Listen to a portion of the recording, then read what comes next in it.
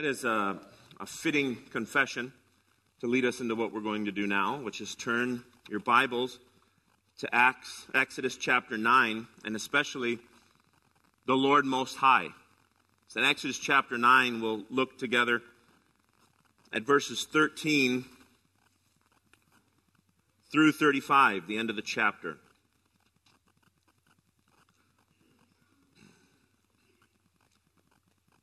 Exodus chapter 9, and you can follow along as I begin reading in verse 13.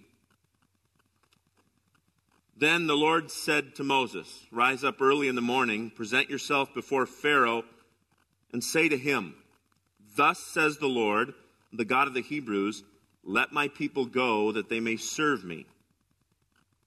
For this time I will send all my plagues on you yourself, and on your servants, and on your people, so that you may know that there is none like me in all the earth. For by now I could have put out my hand and struck you and your people with pestilence, and you would have been cut off from the earth. But for this purpose I have raised you up, to show you my power, so that my name may be proclaimed in all the earth. You are still exalting yourself against my people, and will not let them go. Behold, about this time tomorrow, I will cause very heavy hail to fall, such as never has been in Egypt from the day it was founded until now. Now, therefore, get your livestock, all that you have in the field, into safe shelter. For every man and beast that is in the field and is not brought home will die when the hail falls on them.' Then whoever feared the word of the Lord among the servants of Pharaoh hurried his slaves and his livestock into the houses. But whoever did not pay attention to the word of the Lord left his slaves and his livestock in the field. Then the Lord said to Moses, 'Stretch out your hand toward heaven, so that there may be hail in all the land of Egypt, on man and beast and every plant of the field in the land of Egypt.' Then Moses stretched out his staff toward heaven. The Lord sent thunder and hail, and fire ran down to the earth. And the Lord rained hail upon the land of Egypt. There was hail and fire flashing continually in the midst of the hail, very heavy hail, such as had not been in all the land of Egypt since it became a nation. The hail struck down everything that was in the field in all the land of Egypt, both man and beast. And the hail struck down every plant of the field and broke every tree of the field. Only in the land of Goshen, where the people of Israel were, was there no hail. Then Pharaoh sent and called Moses and Aaron and said to them, 'This time I have sinned. The Lord is in the right, and I and my people are in the wrong. Plead with the Lord, for there has been enough of God's thunder and hail. I will let you go. You shall stay no longer.' Moses said to him, 'As soon as I have gone out of the city, I will stretch out my hand to the Lord, and the thunder will cease. There will be no more hail, so that you may know that the earth is the Lord's. But as for you and your servants, I know that you do not yet fear the Lord.' The flax and the barley were struck down. The barley was in the ear, and the flax was in the bud. But the wheat and the emmer were not struck down, for they are late in coming up. So Moses went out of the city from Pharaoh and stretched out his hand to the Lord, and the thunder and the hail ceased, and the rain no longer poured upon the earth. But when Pharaoh saw that the rain and the hail and the thunder had ceased, he sinned yet again and hardened his heart, he and his servants. So the heart of Pharaoh was hardened. He did not let the people of Israel go, just as the Lord had spoken through Moses." And then forgive me for starting too late. Please look back up at the previous plague. I started in 13 and should have sent us to verse 8. The Lord said to Moses and Aaron, "Take a handful of soot from the kiln. Let Moses throw them into the air in the sight of Pharaoh, It shall become fine dust over all the land of Egypt and become boils breaking out in sores on man and beast throughout all the land of Egypt. So they took soot from the kiln and stood before Pharaoh. Moses threw it in the air, and it became boils breaking out in sores on man and beast. Magicians could not stand before Moses because of the boils, for the boils came upon the magicians and upon all the Egyptians. But the Lord hardened the heart of Pharaoh, and he did not listen to them as the Lord had spoken to Moses. This is the reading of God's word. Would he bless it this morning? You can be seated, and children, you can be dismissed to Children's Church.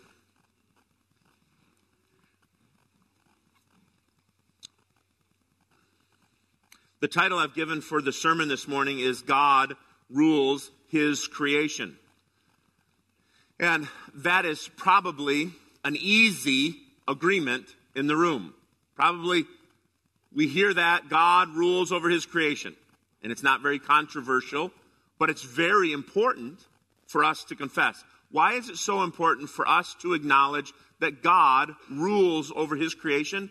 Because we are talking about a narrative, the Exodus, that tells us, it's a long story that tells us God keeps His promises. God does what God says He will do. And if that God who made those promises is not in charge of natural occurrences, then can He certainly keep those promises? That would be a question. If God's not in control over all things created, can He do what He has promised to do? And so the Exodus and these plagues remind us that God does rule over all creation, and in so doing, He is always able to keep His promises. He creates, I'm going to just divide this study this morning into two parts. He creates and He controls all of the material world. He creates and He controls. We see in the first point, God in verses 8 through 12, creating some sort of plague, a virus, out of the ashes in the bottom of a stove. God creates. The Lord tells Moses and Aaron, number one, take a handful of soot and throw it in the air before Pharaoh and all the magicians, and it will become on them sores and boils. God transforms out of one thing something else. Now, we've seen this already. In the first sign, not plague, but sign, God told Moses and Aaron to throw it on a staff, and it became a serpent. God told Moses to put his otherwise healthy hand inside his cloak and take it out, and it became leprous or unclean.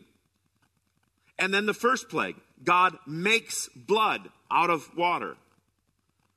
The transformation in this case involves filling his cupped hands with ashes, with soot from the bottom of a stove and throwing it in the air. And from that, the Lord delivers another blow in Egypt. Another punch comes from God. The plague is devastating. What started as a small amount of soot that could be held in Moses' hands, his cupped hands, changes into a storm of plague, of virus, of boils. A putrefying sore or skin ulcer. There's an interesting mention in verse 11. Maybe you saw it and would scratch your head. There's been these magicians, right? They're kind of these supporting cast members. And they have sometimes duplicated in order to reassure Pharaoh, hey, these things aren't supernatural. We've got this. We're still in control. And then sometimes they have said, we can't. This is the hand of God. This is the last reference to the magicians in all of the Pentateuch, Exodus, and all of these 5 books that Moses writes. The last reference. And why is this one important? Well, it helps the reader understand something Pharaoh has been using to soothe himself in the middle of this judgment is gone. Because these magicians couldn't stand in the presence of this plague. If the physicians couldn't heal themselves, then the power of God was in fact greater than all of the power of Pharaoh. Verse 12 closes out this short plague.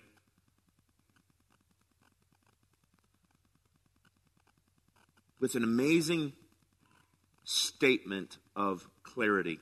You know, the Bible had told us already in Exodus chapter 3, verse 19, God had told Moses, Pharaoh's not going to do what you ask him. In chapter 4, verse 21, God had said, I am going to harden his heart. In chapter 7, verse 3 and 5, the Bible says Pharaoh hardened his heart just as God had said he would do. And then here in verse 12, the Lord hardened the heart of Pharaoh.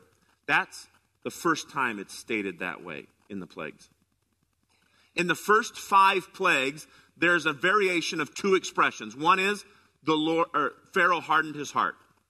The other is the heart of Pharaoh was hardened. Those are both accurate, the first 5 plagues. This 6th plague, there seems to be a clearer revelation of what's happening. Remember last week I gave you that word picture of the plagues being those punches? Josh helped us see that a few weeks ago. And you have this boxing match. And there are punches landing. But the recipient of all of those punches has his back against the rope. And so he can't go down. He is sustained in his combat, even though the battle is really over. And at this point, we read this revelation. The Lord hardened the heart of Pharaoh.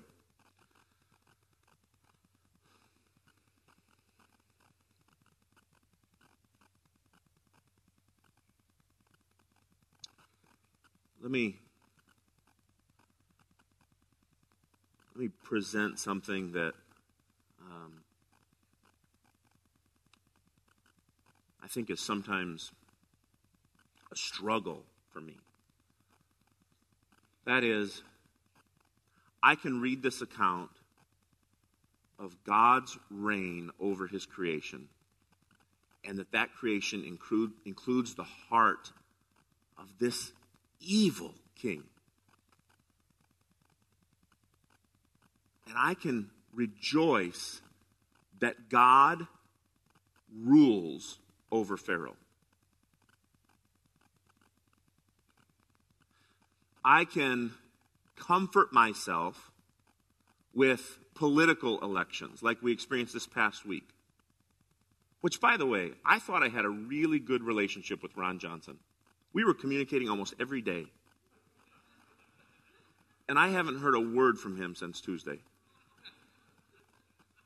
I'm really hurt by that.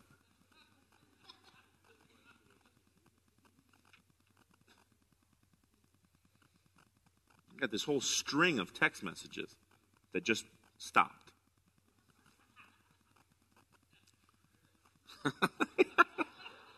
It's true. It's true. We're counting our blessings right now. I can comfort myself with the outcomes of political elections by saying God rules over those things.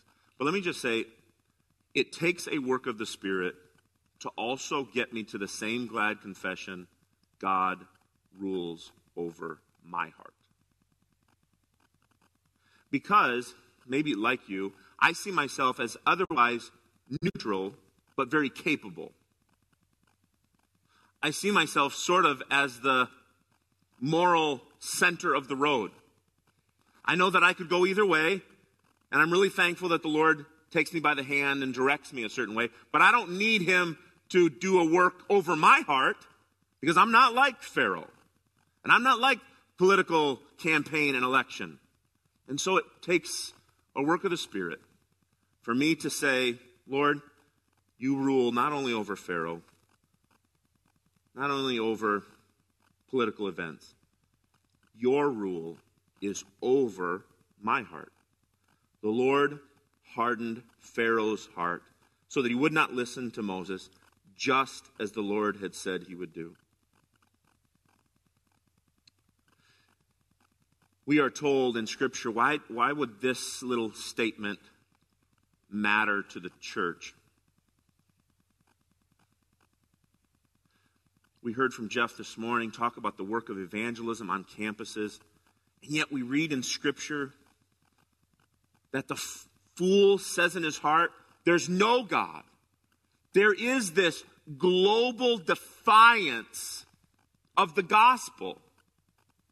And we hear from a missionary who is laboring to reach defiant people with the gospel. Is there hope? Well, there definitely is. Because we read texts like this, God rules over hearts. The Lord has chosen to confound the wise things in this world with foolish things. The Lord has promised that he is gathering a myriad of people from the nations to assemble at his throne and sing his glory for eternity.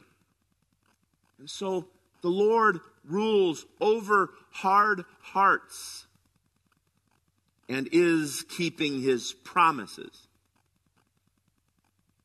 He creates. Secondly, he controls. Of course, this one's going to take us a little bit more time, and I'm going to have to move efficiently here. This seventh plague, the plague of hail, the question is, are the plagues progressing in their trouble? Are they getting harder as we go? Well, is hail worse than boils? Or previously the death of livestock? It's a legitimate question. However, keep in mind that the Bible does not tell us that the sixth plague led to any fatalities. This, in fact, is the first plague that promises that there will be loss of life in Egypt. The plague is announced in verse 13. This is what the Lord, the God of the Hebrews, says, let my people go so they may serve, which, by the way, some of your translations, and I appreciate that they say worship me. God does not need laborers. But according to John 4, he does seek worshipers. New to the announcement, in verses 14 through 16, is this special message.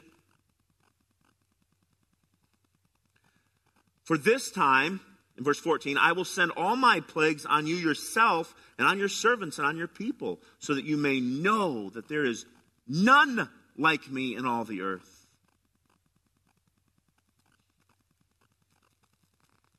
Pharaoh, you will feel this plague.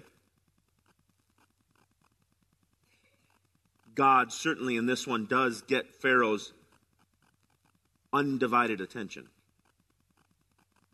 This plague is intensified. Stuart notes this about this plague. The explanation given in these verses is clear and simple. Pharaoh must learn that Yahweh alone is supreme. The implication being that the gods in whom Pharaoh had trusted and whom he himself represents were essentially nothing. Pharaoh is needing to learn that not only does God rule over Pharaoh, but God rules over everything Pharaoh thought ruled. Earlier plagues had served up to this point as examples of God's restraint. The first 6 plagues are examples of God being patient. What I mean by that is verse 15. God says this through Moses to Pharaoh. He says, Pharaoh, by now I could have put out my hand and struck you and your people with pestilence. You would have been cut off from the earth. You understand, we have the account of 6 plagues It could have been one plague that eliminated Egypt, so that there was not an Egyptian on the planet. And we might say, well, yeah, that makes sense. That should have happened.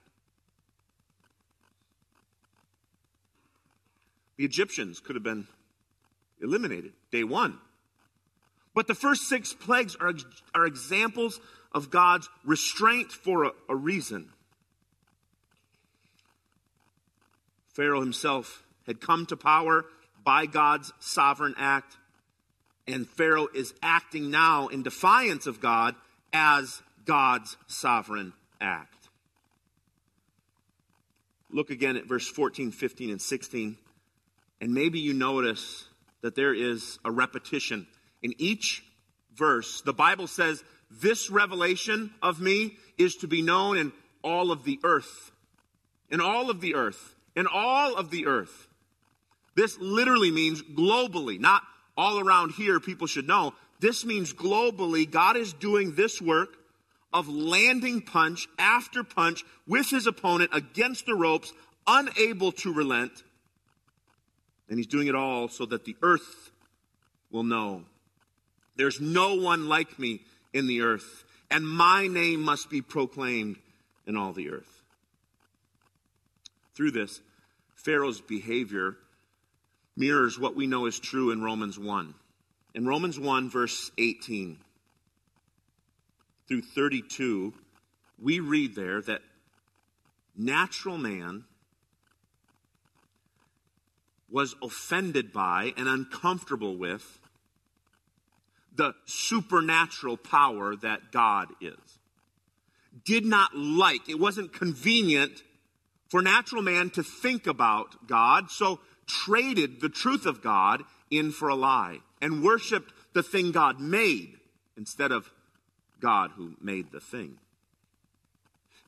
One of the ways God punishes sinners, as we see in Romans 1, is to allow their sin to continue, allow it to take its natural and destructive course.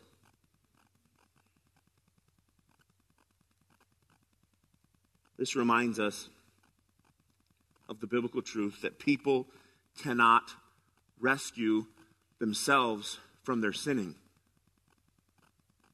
Sin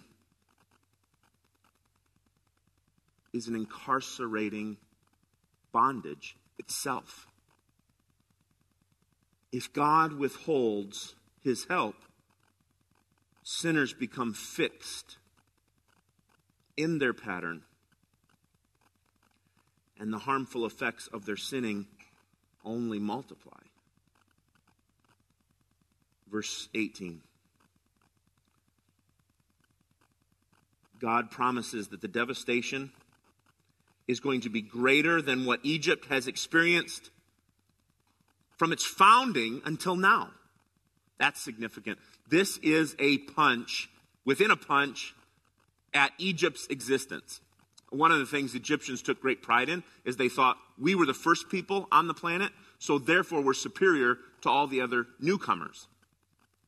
And when God brings up the point that he himself has recorded everything since the beginning, this is an insult to Egyptian national pride. In verse 19, with the order recorded, God tests the Egyptians. In effect, there are 3 categories of people to be tested. Those who completely ignored. Can you imagine? We're talking about a string of plagues that are unfolding over the period of mere months. We know from what's referenced about the harvest that this plague is only going to be at most 2 months away from the Exodus itself. So number 7 is only at most 2 months away. We are talking about witnessing and living through devastation, and there are still people who hear the warning, get inside or you could die. And we see that there are people who completely ignore the warning.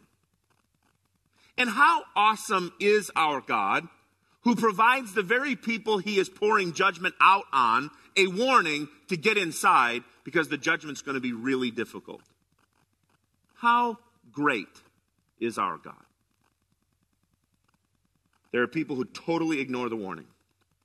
There are also people like Pharaoh, for example, who had become convinced God was going to do what he said, but not in a repentant way. And then, of course, there's Israel, who believed in God's power and worshiped him accordingly. So God warns them, bring your livestock and everything you have in from the field and place it in shelter. This includes man and animals. Later he says, the hail will fall on every man and animal that is not brought inside. Which, by the way, this was, I don't know if you remember, this was the reference a week ago to how many animals in Egypt died. Did every single? Well, here you have just a few weeks later the warning, get the animals inside. So we understand that the Hebrew translation is animals were dead all over the place. And here there are some animals remaining, and God says, if they're not inside, they're going to die. Some people heed this advice. Look at verse 20 and 21. The officials of Pharaoh who feared the word of the Lord, they thought, God is going to do this thing he promises to do, so we better get the message out, bring in our animals, bring in our field laborers, and get protection. And then there are plenty who say a hailstorm. Who's familiar with hail? How is this an escalation of the plagues? Hail. I ate flies for like 2 weeks. This is just hail. And then let's look at verse 22 through 26.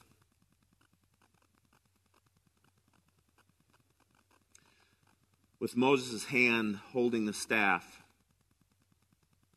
in the air again, it signals the start of the next plague. The plague is devastating to humans, animals, crops, all over Egypt. Of course, verse 26, except in Goshen.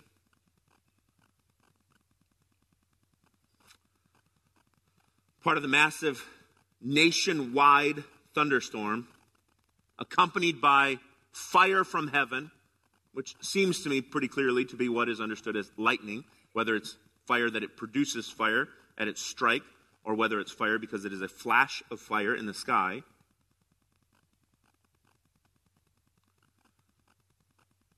It accompanies wind and rain, producing unimaginable damage. A killer storm with huge hailstones. One of the most devastating hailstorms in history is recorded in 1888 in northeast India.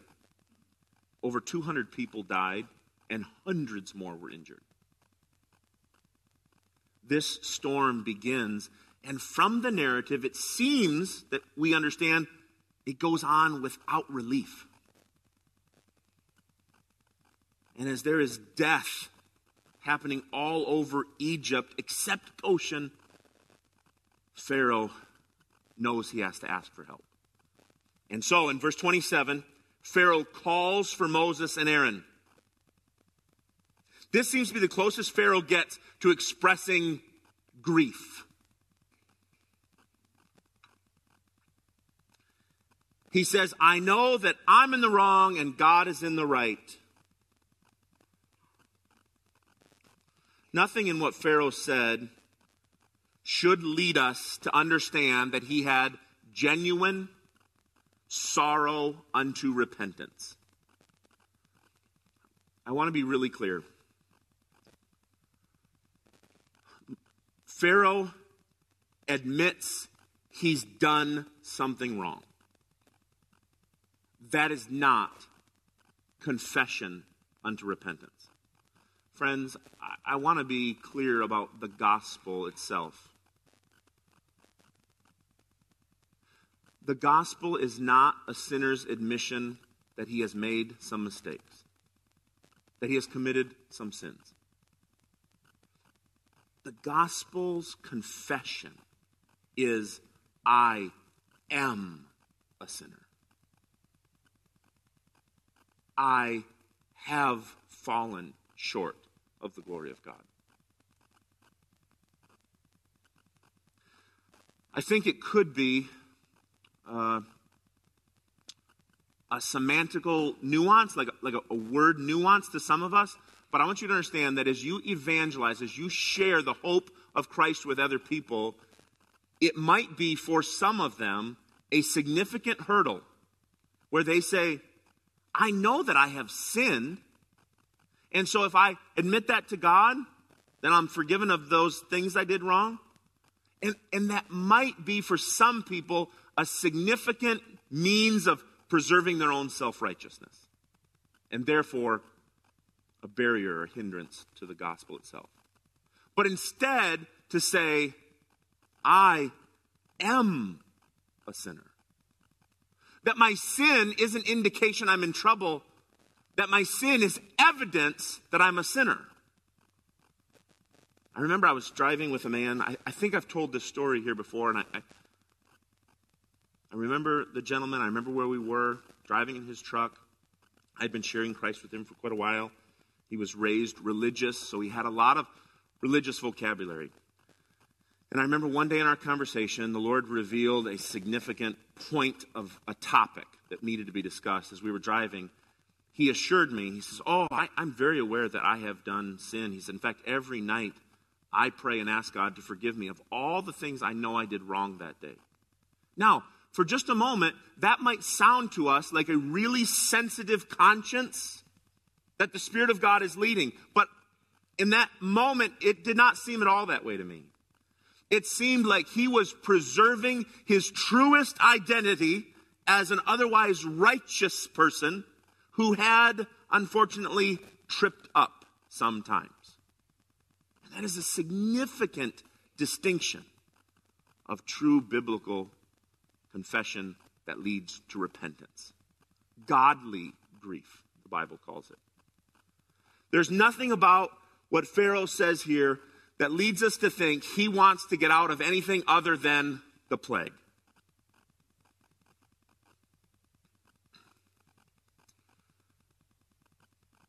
What Pharaoh wanted was the hail storm to stop, not anything more.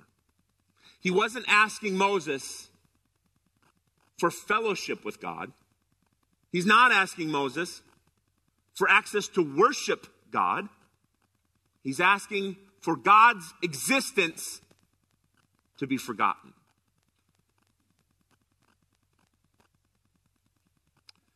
Moses agrees to stop the plague.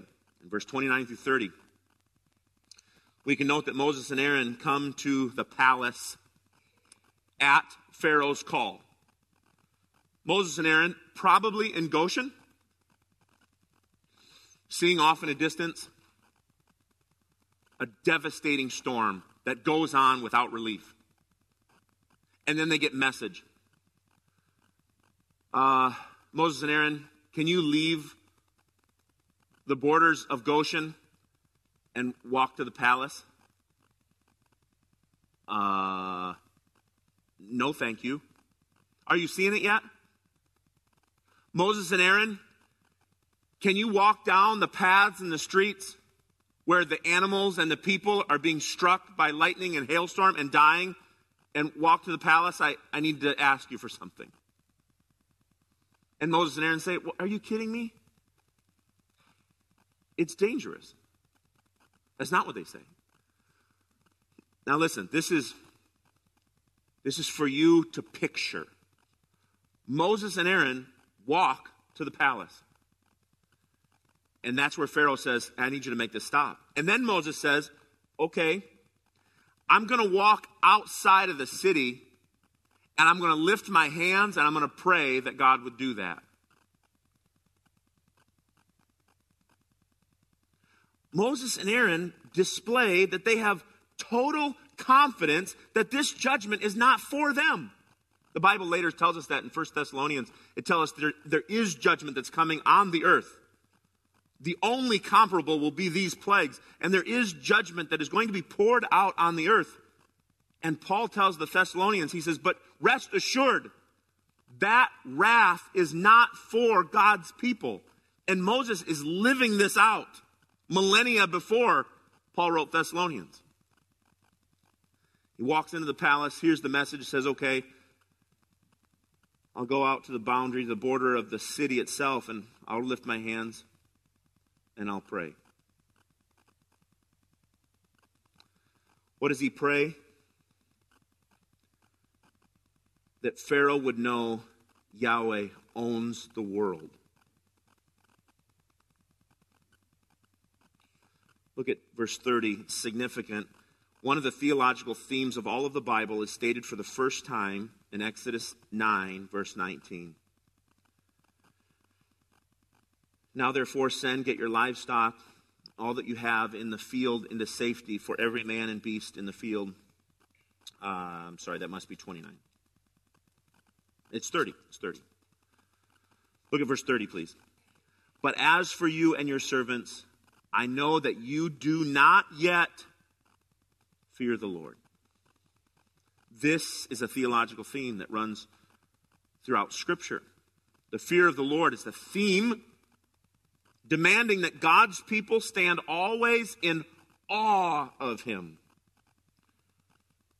appreciating His supremacy and greatness, and that they not ever tread lightly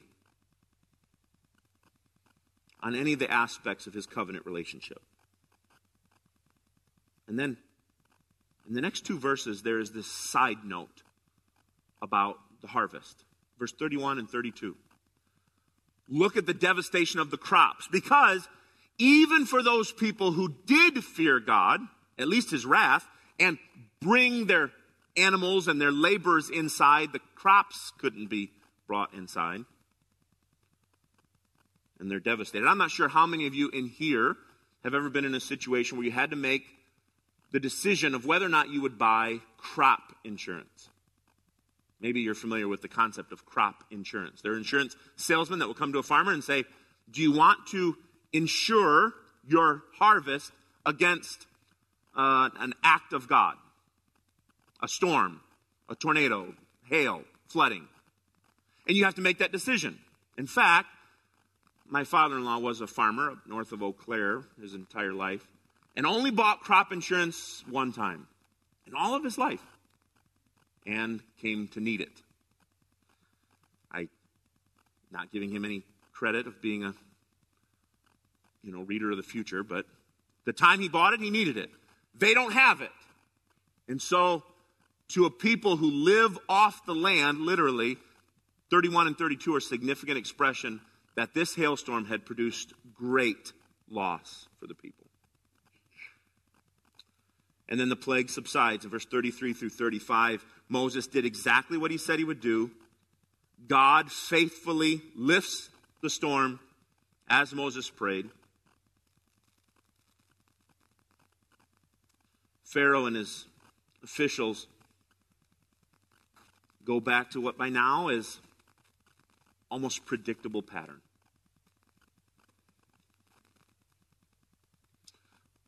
Look at verse 33. So Moses went out of the city from Pharaoh and stretched out his hand to the Lord, and the thunder and the hail ceased. Rain no longer poured upon the earth. But when Pharaoh saw that the rain and the hail and the thunder had ceased, he sinned yet again, hardened his heart, he and his servants. So the heart of Pharaoh was hardened. He did not let the people of Israel go, just as the Lord had spoken through Moses. We are reassured that God rules over his creation.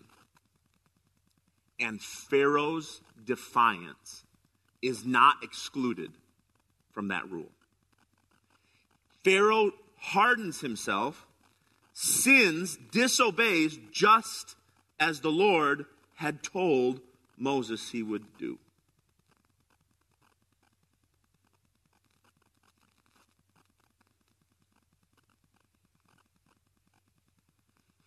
God rules over creation.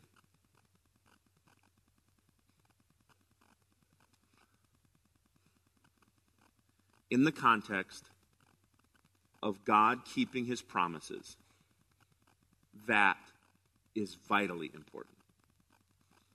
If God does not rule over anything, then it calls into question the certainty of his promises.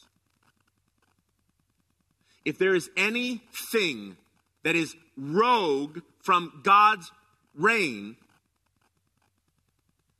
it introduces measurable doubt that God reigns. This passage, these two parables, are good for us. They remind us that we can persevere because our God does reign. This coming Saturday, I am going to speak at Katie's memorial service. And when I do, I'll have the privilege, as we met with the family last week and talked about passages of Scripture, I'll have the privilege to read from 1 Corinthians 15. If you'd turn there, please.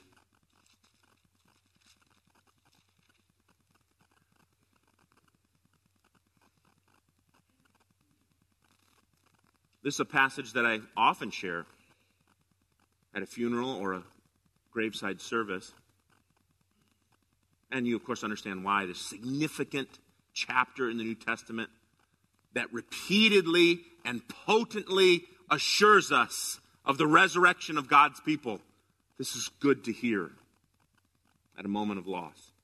But there's a closing statement that fits our confidence in God's promises right now. And that is let's start in 56. The sting of death is sin, the power of sin is the law. But thanks be to God who gives victory through our Lord Jesus Christ.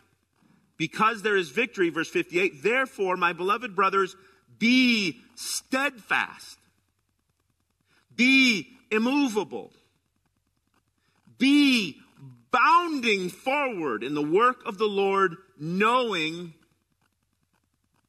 that in the Lord your labor is not in vain. What if God's promise of resurrection and eternal life could be threatened?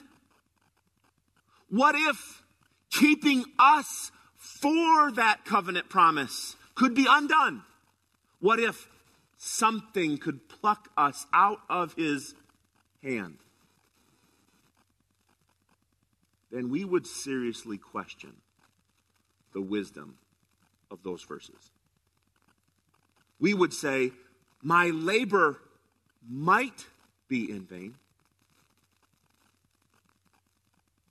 I'm not sure God can keep his promise. But we've been reminded this morning by the Spirit of God who lays out the details of just these two plagues. And the Spirit of God says, child, God rules over everything.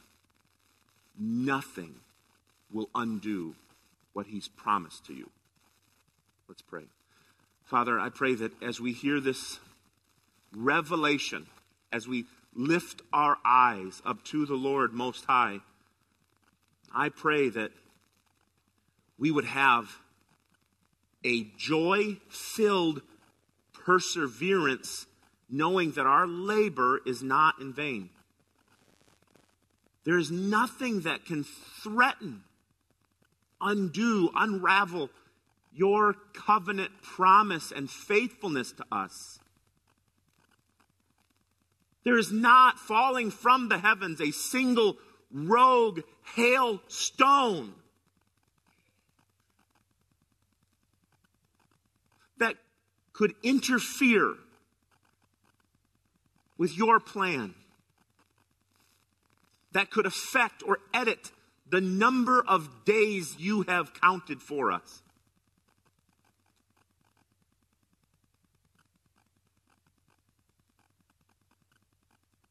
There is not a virus or an illness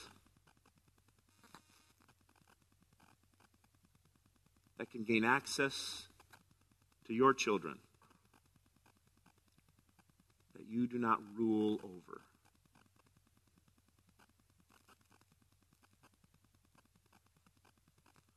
As your Spirit ministers this truth again deeply into our soul, make us to be people who go and do likewise and abound in the delight and the labor and the work of your everlasting kingdom. Thank you for feeding us, Father, for ministering to us. In Jesus' precious name, amen. Would you please stand together and we have a chance to sing.